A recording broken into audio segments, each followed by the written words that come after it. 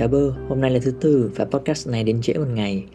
Và vì vậy mà nó đến với hai mảnh, coi như là hai đóng phạt. Phần đầu tiên, thứ sáu vừa rồi bơ có đọc bài thơ Rebirth viết bởi Jane Hurstfield.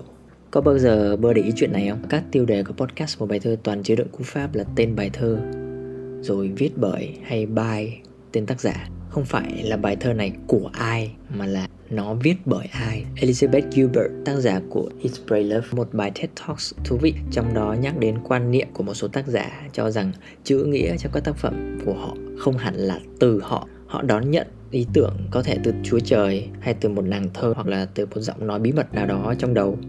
Họ vớ lấy giấy và viết thật nhanh ra, chứ không những ý tưởng là bay mất. Hay như tác giả Mai Hà viết như này trên blog của cô: rất tự nhiên, những điều nhỏ bé quanh tôi cứ thế mà tự động sắp xếp thành vần điệu. Tôi chỉ là bụng vé ghi ra. Thứ sáu vừa rồi, bài thơ Rebirth đăng tải sau khi Hải vừa mất đi một người bạn. Giai đoạn mất mát và đau buồn vô cùng kéo dài mấy ngày, và tới giờ vẫn chưa hết nguôi ngoai trong Hải. Đoạn đầu của Rebirth có nhắc tới cục đất sét đỏ của Grief được ném cho người đọc và họ phải làm việc với nó. Thật là một tượng thanh kèm tượng hình, như thể người ta phải cắn răng để thốt lên thành tiếng Grief. Rồi họ cũng được cho thêm một cục đất sét khác màu đen lì lợm, bởi vì những người đang sống phải xoay sở để vượt qua những ngày giông bão này. Như bơ nói trong buổi Meet Up My Tribe hôm trước, chúng ta đang đau một nỗi đau chung, một collective trauma, và để vượt qua cùng nhau, chúng ta cần một sự tử tế chung, collective kindness. Nỗi đau này không của ai cả. Octavia Butler có viết: Kindness eases change. Rất nhiều bạn bè, thầy cô và cả người lạ đã cùng hợp lực cầu nguyện và chia sẻ nỗi đau của bạn và gia đình bạn, cho cả chính Hải nữa. Rebirth được viết bởi Jane Hurstfield và được đọc bởi bơ đã giúp Hải xoay sở với những gì được trao. Chính sự tử tế của mọi người đã làm nhẹ đi phần nào sự thay đổi to lớn này. Ở phần thứ hai, cuối cùng thì each yes, each no continues. Những lựa chọn là nên chúng ta, và chúng ta, những người còn sống, đã chọn đi tiếp. Tạm rời khỏi những ngày giông bão, Hải tiếp cận cuộc sống với một tâm trạng như thể sợ mình đang sống không hết mình. Như lạc vào trong một công viên ma, dọc đường Hải trở nên lo lắng, căng thẳng với những khung cảnh mà mình tự dựng lên trong tâm trí. Hải muốn giải mã sự lo lắng bằng cách đọc một bài thơ về căng thẳng, nhưng rồi cũng bị những con ma tưởng tượng này đốn ngã tạm thời. Tuy nhiên, chính nhờ câu chuyện ma này mà những cảm xúc của Hải được gọi tên. Anxiety, A Ghost Story by Brenna Tui. We have got to talk about the kids in all those Goosebumps books.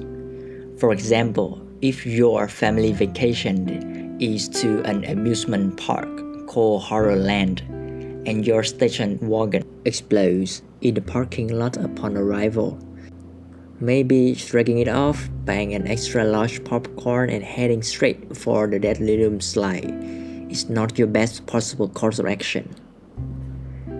Or if you steal a weird camera from your creepy neighbor's basement and every picture you take shows bad things happening, like decapitation or tofurkey, and then all the bad things from picture start happening.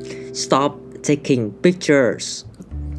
Or if you move into your new house and there are a bunch of small children already living in your bedroom that your parents cannot see, maybe don't just grab a juice box and go play in the cemetery that is in your backyard.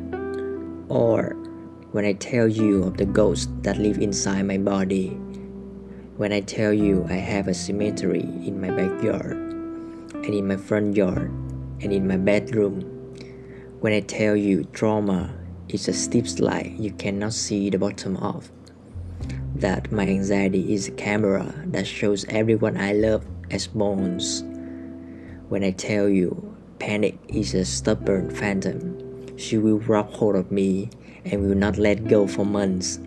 This is the part of the story when everyone is telling you to run.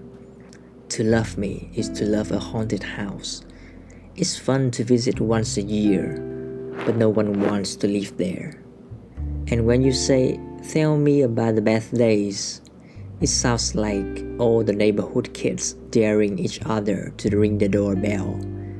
You love me, like the family walking through the horror land holding hands.